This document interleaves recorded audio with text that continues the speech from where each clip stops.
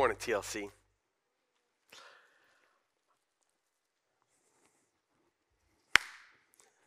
Good morning, TLC. Hey! Amina, thank you for sharing your heart with us and stepping into this calling that God has given you. It's super cool. Amina's been a part of our church, what's it been, 2 years now? Year and a half-ish? And just to see the trophy of grace that Amina is and how that is being poured out on her boys as well, and the overflow is coming into our church, and that is a beautiful, beautiful thing. So thank you for that. Hey, we're going to do something a little different today. And I know if you're new to our church, you're probably like really sick of me saying that, because literally I think I've said that like 3 weeks in a row now. We're going to do something a little different today. The last 2 weeks in our series, we did more of a seminar, okay? So last week we had Dr. Burge here, Gary Burge, who kind of talked about how in the world did we get the canon of Scripture, which is basically how did we get the Bible, all right? Where did these 66 books come from? The 39 of the Old Testament, the 27 of the New. Did some like random dudes just like make it up out of thin air one day? The answer to that, if you were here last week, is no. Actually, it was the Word of God that God supernaturally curated and brought together throughout history, and has been with us from when the earliest writings were ever made, and God has preserved those because He wants us to know what He's like and who He is, and wants to be in relationship with us. And so Dr. Burge went back, got old school with us, academic with us, and helped us understand where we got our Bible from. Okay, we talked about research, brought us back to some of the ways that we can see how God was preparing and preserving His Word all throughout time. And then 2 weeks ago, I tried to answer the question for you: is the Bible reliable? Is it trustworthy? Are the things that it says when it speaks about history or other matters, can I trust it? And I did my best to show you through archaeology as well as textual criticism that what we have in here, we can trust and believe that within about 99.5 or higher percent that the New Testament is accurate to the original manuscripts that were written of each of these books, and about 98% for the entire Bible. And the little pieces that we think we're not 100% sure what to do with, they're minor. They're often incredibly easy to understand why we might be debating them a little bit, and they have no bearing whatsoever on any major or even minor doctrines for that matter. And so if you didn't get a chance to hear any of those two messages, definitely going to feel a little bit more academic, more like a seminar, but so valuable for those of us who claim to follow Christ, because the way that we follow Christ is by learning about who He is through His Word as He reveals Himself. What I want to do today is a workshop.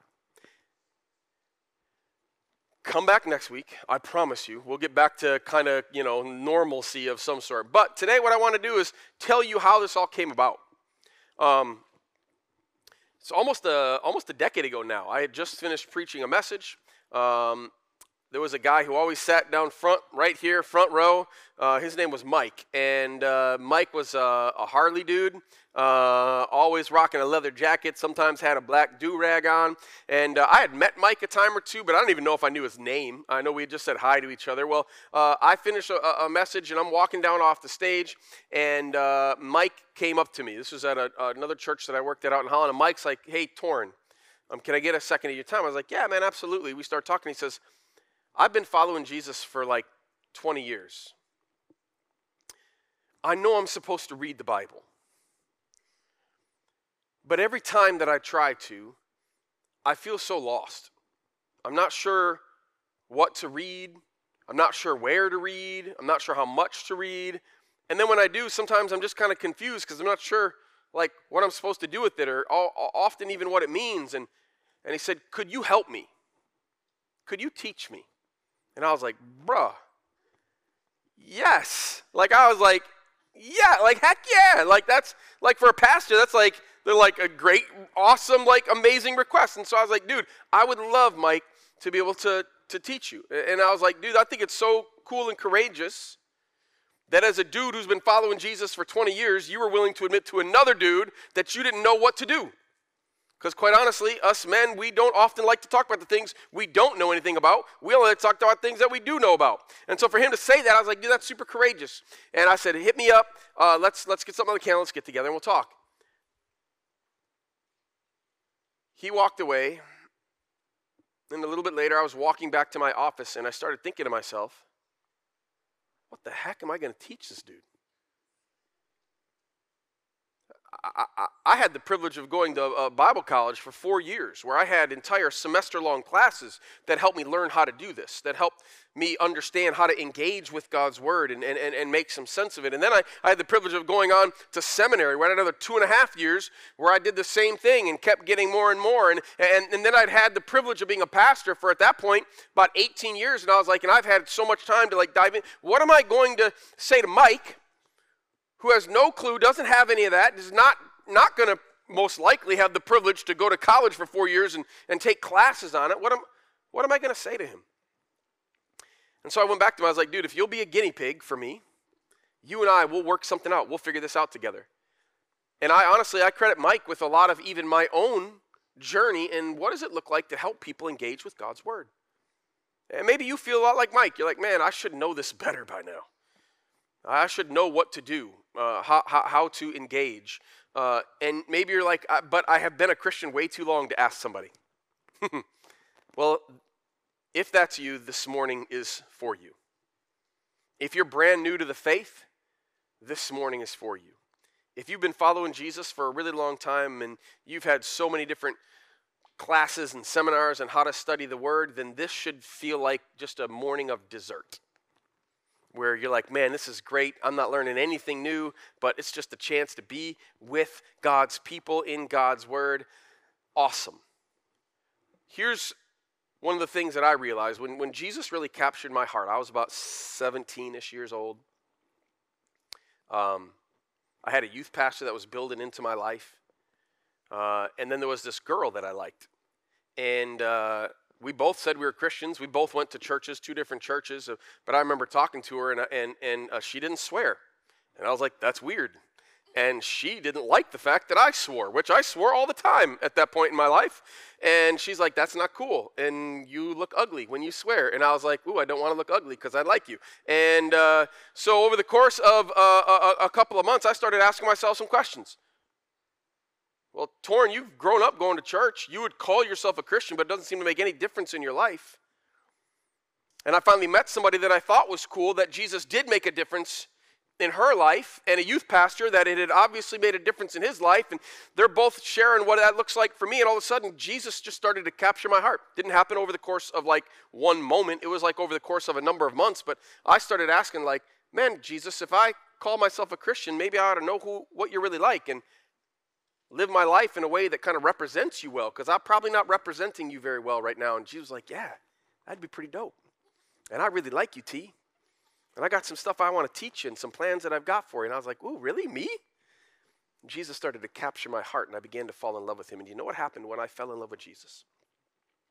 For the first time in my life, I really did want to understand his Word. I really did want to read his Word. But you know what happened? I didn't, even though I'd grown up in the church, I didn't really know how. So you know what I did for the most part? I just avoided the Bible. You tell me at church, tell me at youth group, but I didn't know what to do with it myself. It wasn't until about 1.5 years later somebody told me about devotionals. What? A devotional? They tell me what to read, they tell me all about it, and I'm good to go, okay? Devotionals are great. I still use devotionals to this day, okay? But here's what I found.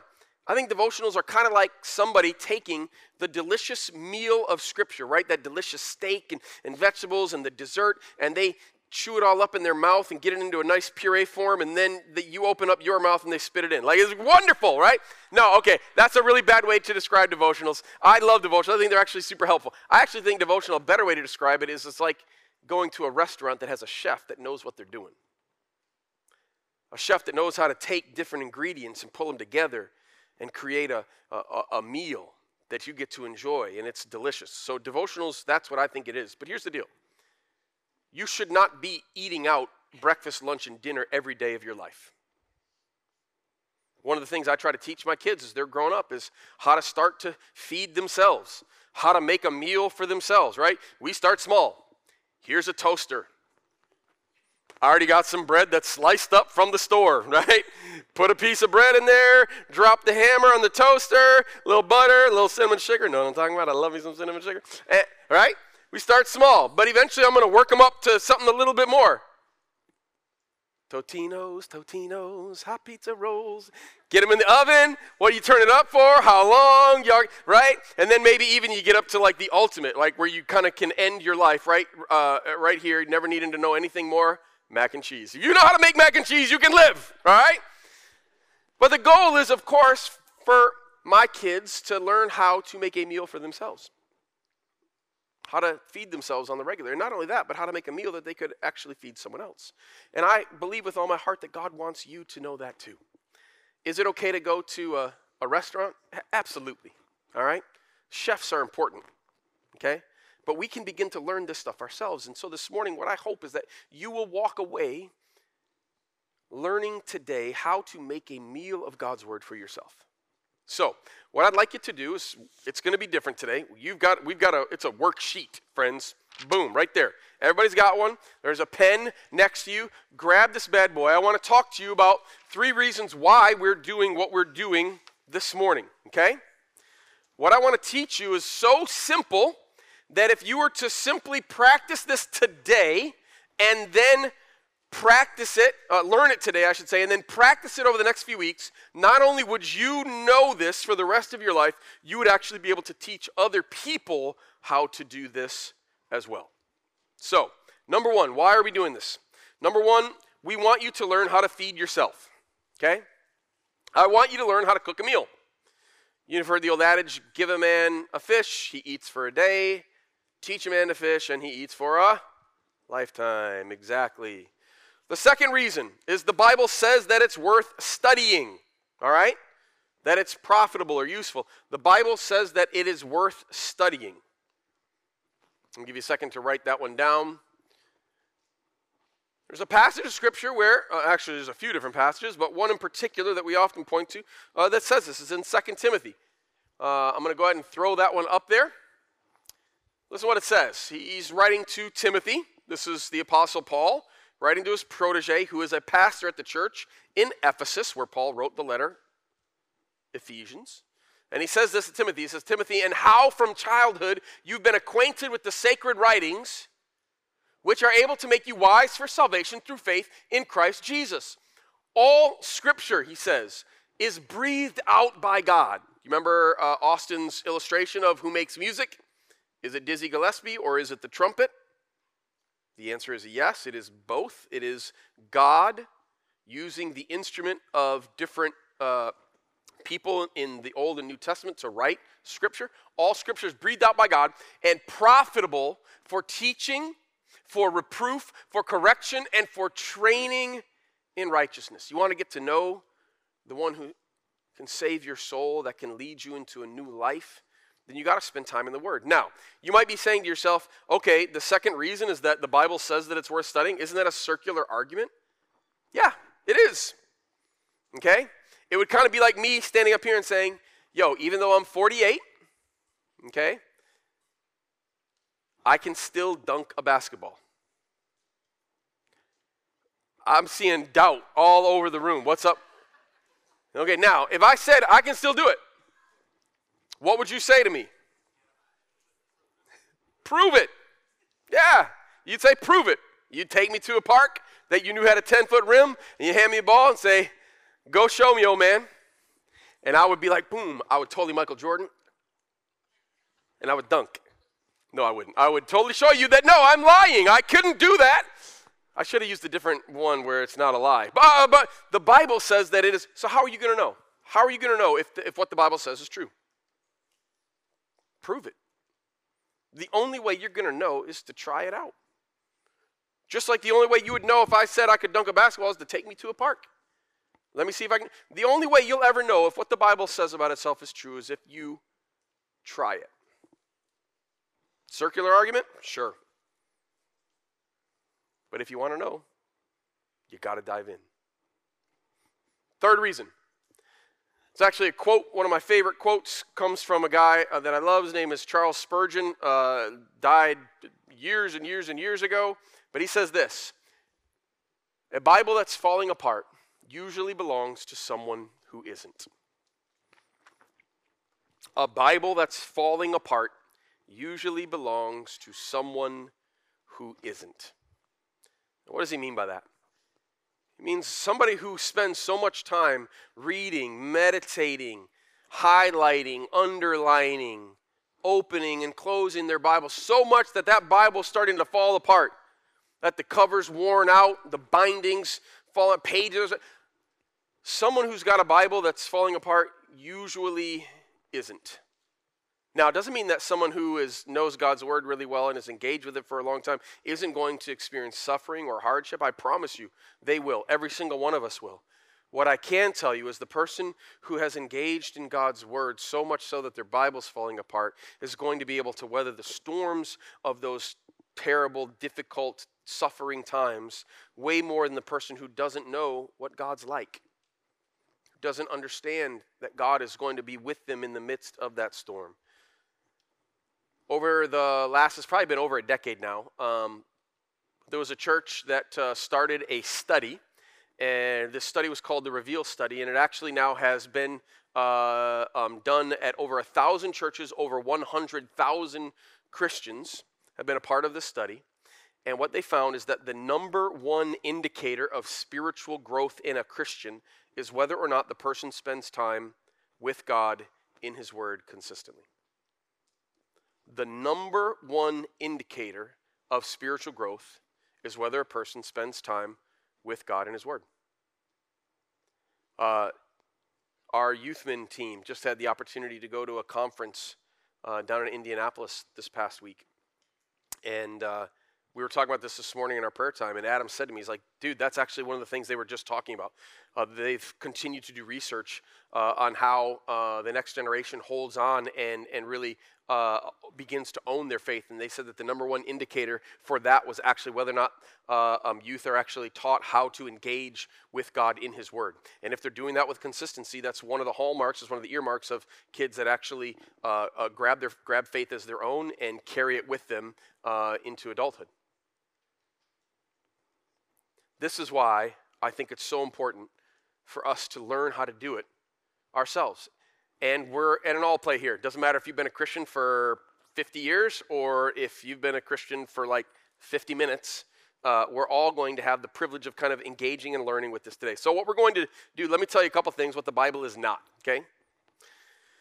Because I think we all bring different ideas and thoughts to it, but the Bible is not, all right, a book to master. Okay, the Bible is not a book to master, all right, like a textbook. Way too often when we think of the Bible, we think, oh, it's like a history book or a sociology book or a math book or I need to master it, right? There's going to be a test and I got to learn it all and I got to get it all memorized. And no, that's not what the Bible is. Now, is there great information in the Bible? Yeah, absolutely. Great things to learn in the Bible? Absolutely. But it is not a textbook for you to master. The second thing that the Bible is not is the Bible is not a book of information to collect. The Bible is not a book of information to collect. Kind of like an encyclopedia if you're my age, or Wikipedia if you're my kid's age, or ChatGPT if you're in college and using that to write all your papers. Shame on you, okay? Just saying. ChatGPT, I'm not even going there. It's amazing, though. Way too often, though, we come to the Bible and we think of it as like, well, when I need it, I'll go and find what I need, and then it'll go back on the shelf. We killed thousands of trees selling encyclopedias, all right, when I was growing up. And what did an encyclopedia do? It just had interesting information that sat on a shelf, and you only went and grabbed a piece of it whenever you needed it, but for the most part, it just stayed there. But that's not what the Bible is intended to be. The last thing is that the Bible is not a box to be checked off. Not a box to be checked off. Some of us actually use the Bible as like a lucky charm, like a rabbit's foot, okay? Where it's like, well, as long as I get some Bible in today, then I'm going to be good. God's going to be cool with me. Life's going to go well. I got to make sure that I do this. Or like it's about a religious thing that I've got to do, and otherwise God's not going to be happy with me. The Bible is neither a book to master, a book of information to collect, or a box to be checked off. The purpose of the Bible is to guide you into a relationship with a living God. The Bible was given to us by a person who has shared words with us and wants to share himself with us through his word. It's not about the book. Now, don't get me wrong. I value the Bible. I think it's incredibly important. We've done a 4-week series on the Bible. But it's not about the Bible. It's about the God of the Bible. A God who wants you to know him, who wants to talk to you, who wants to guide you and give you wisdom and encouragement, tell you how much he loves you, and the kind of life that he wants you to live because he knows that that's where you're going to find flourishing and all that your heart actually longs for. That's the purpose of the Bible.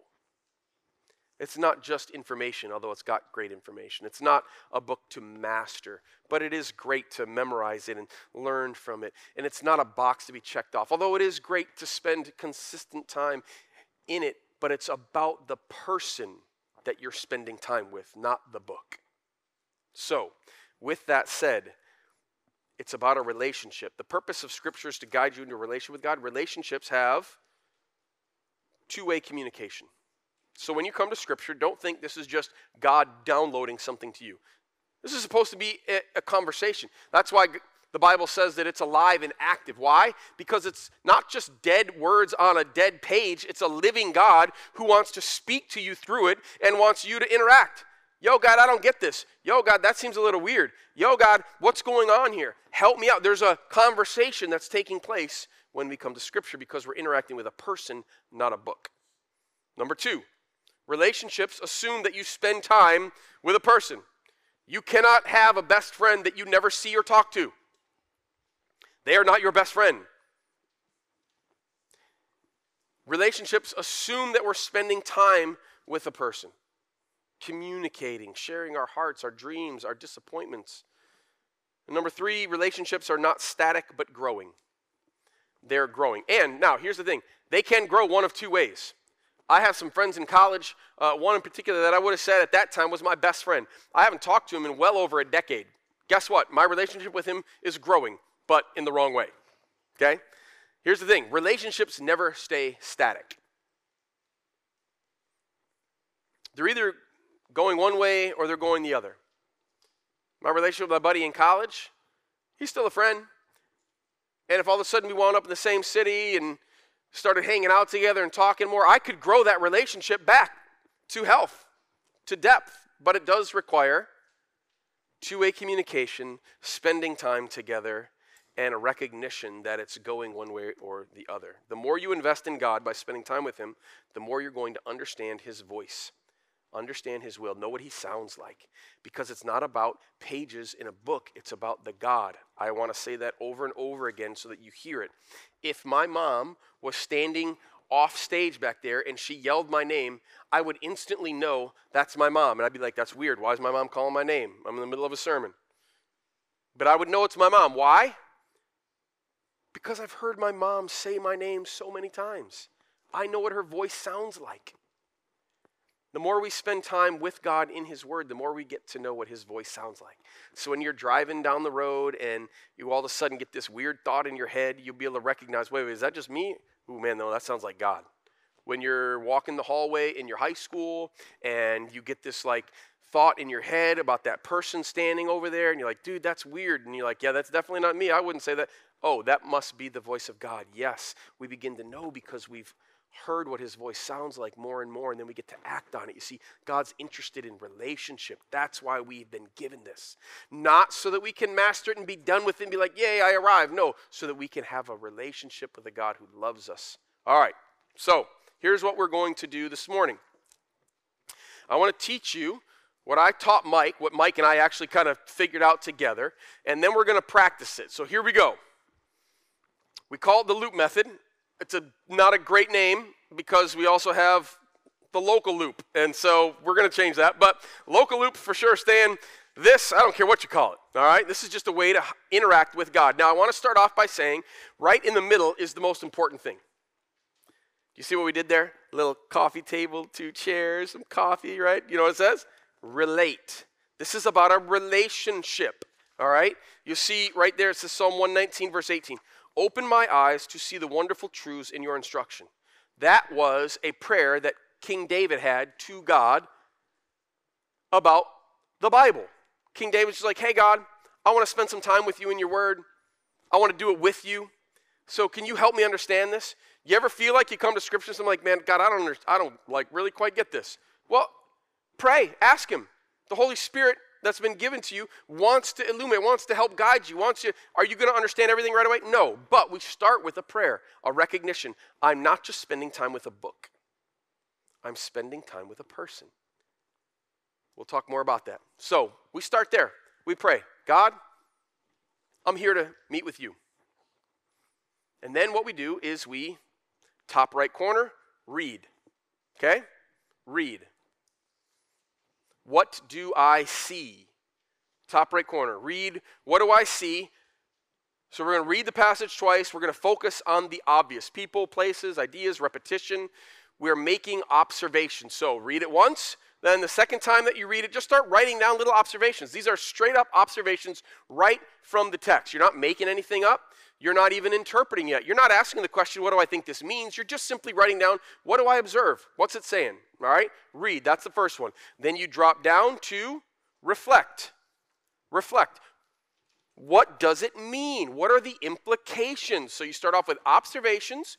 Now we start asking, what do I think this means? So you start writing down some ideas. God, it seems like you're saying this. What are you teaching me? What do I think it meant to maybe the original audience? What are some of the implications of this for me, for my life?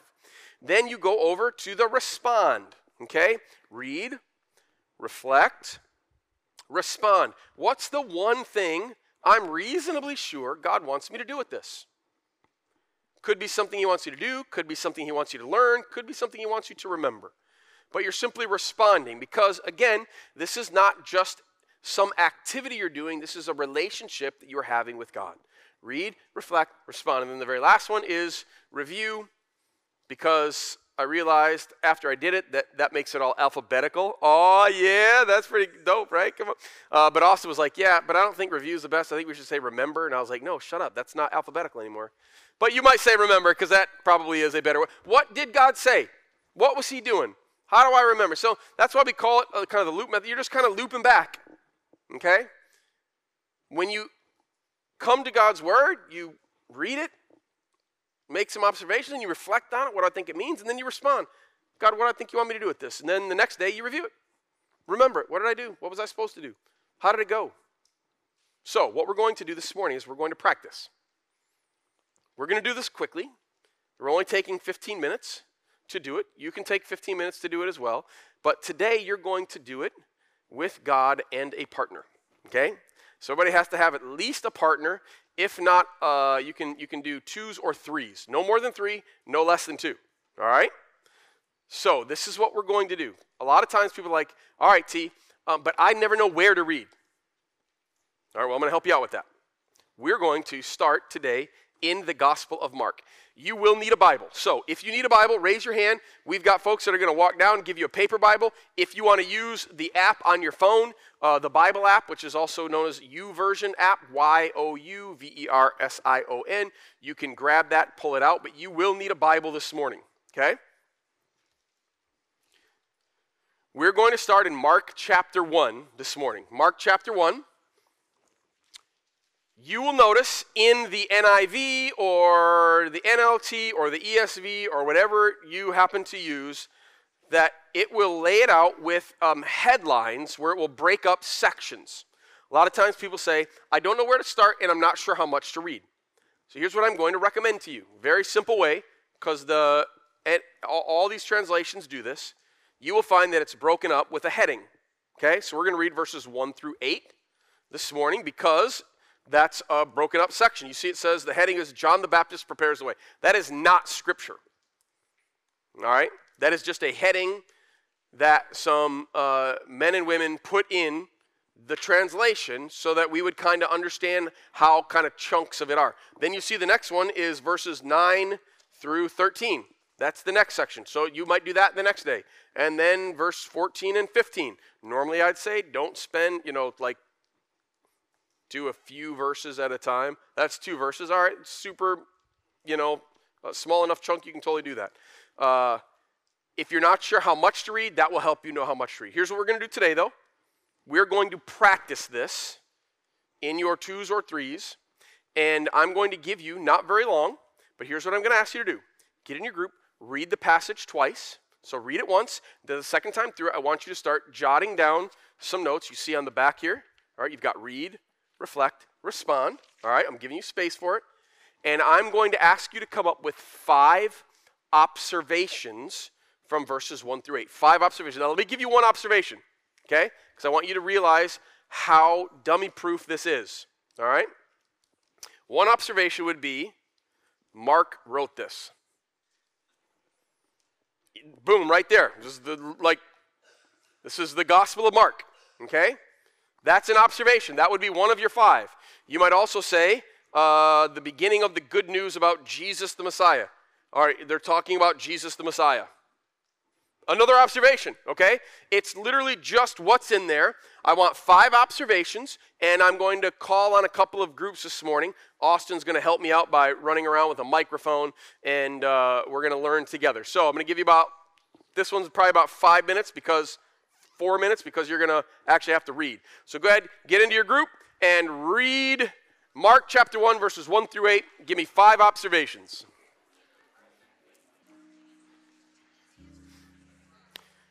Keep working together. One small little tidbit. Sometimes reading 2 different translations can be helpful. You don't need to right now, but just know that that's something you can do. Going to give you about another 90 seconds, about a minute and a half.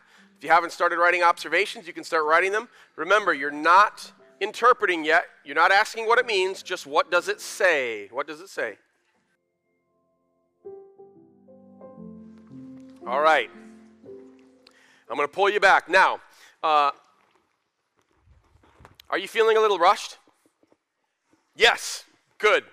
You should, because I'm rushing you. And that's okay, because remember, oh man, I did it again this service, and I forgot.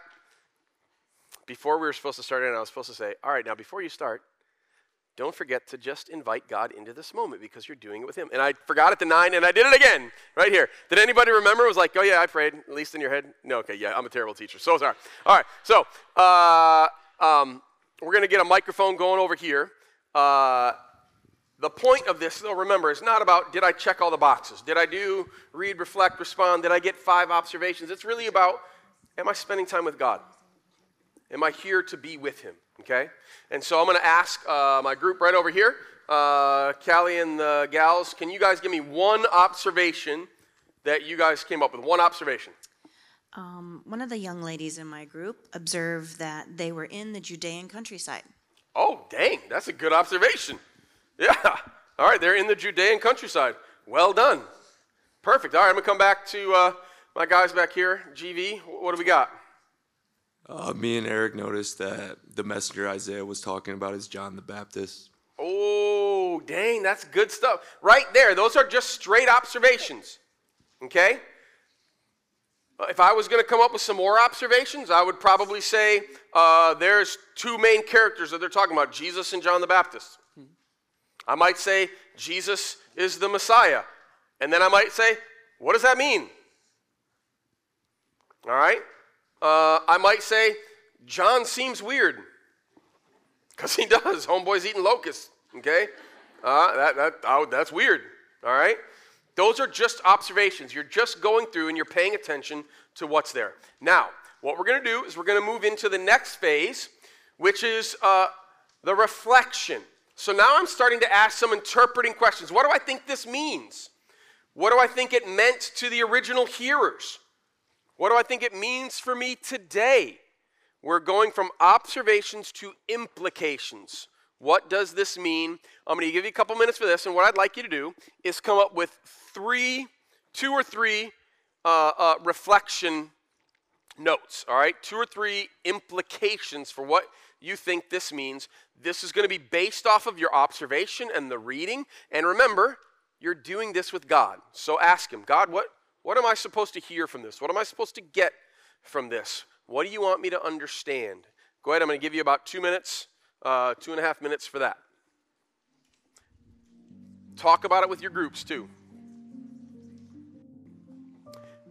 All right, I'm going to start to pull you back together. It's okay if you're feeling rushed. The nice thing about this, when you're spending time with God, you can take as much time or as little time as you have, because the point is not what you get through, the point is who you get to be with. And so if you're feeling a little rushed this morning, that's okay. You should feel a little rushed, because for most of you, this is probably the very first time that you've ever done this. And so you're learning something new. And every time you're learning something new, it always takes a little bit longer. You're kind of figuring it out. So it's totally normal and should feel that way. We've got another group over here. One of the Colin. Tabrock Rocks. Colin. I'm speaking because I'm the only one that can. Me and my siblings talked about how God always provides a direction. Ooh, that's a great reflection. God provides direction. That's perfect. So good. That's great. You're taking what you read, your observations, and now you're applying it and saying, oh, I can see how God wants to provide direction. That's so good. All right, who else do we have? All right, we got Joey standing here in the back. All right, Joey. So John's physical description of him being kind of a vagrant that lives in the wilderness kind of drives home the point that he makes at the end of the passage where he says, I am not worthy. I think it's like a contrast between like Jesus's holiness and purity and like our, earthly uncleanliness. Ooh. And our mission to point towards Jesus in that direction. Dude, yes. That's a great implication. So I was working on something. Well done, guys. Really, really good.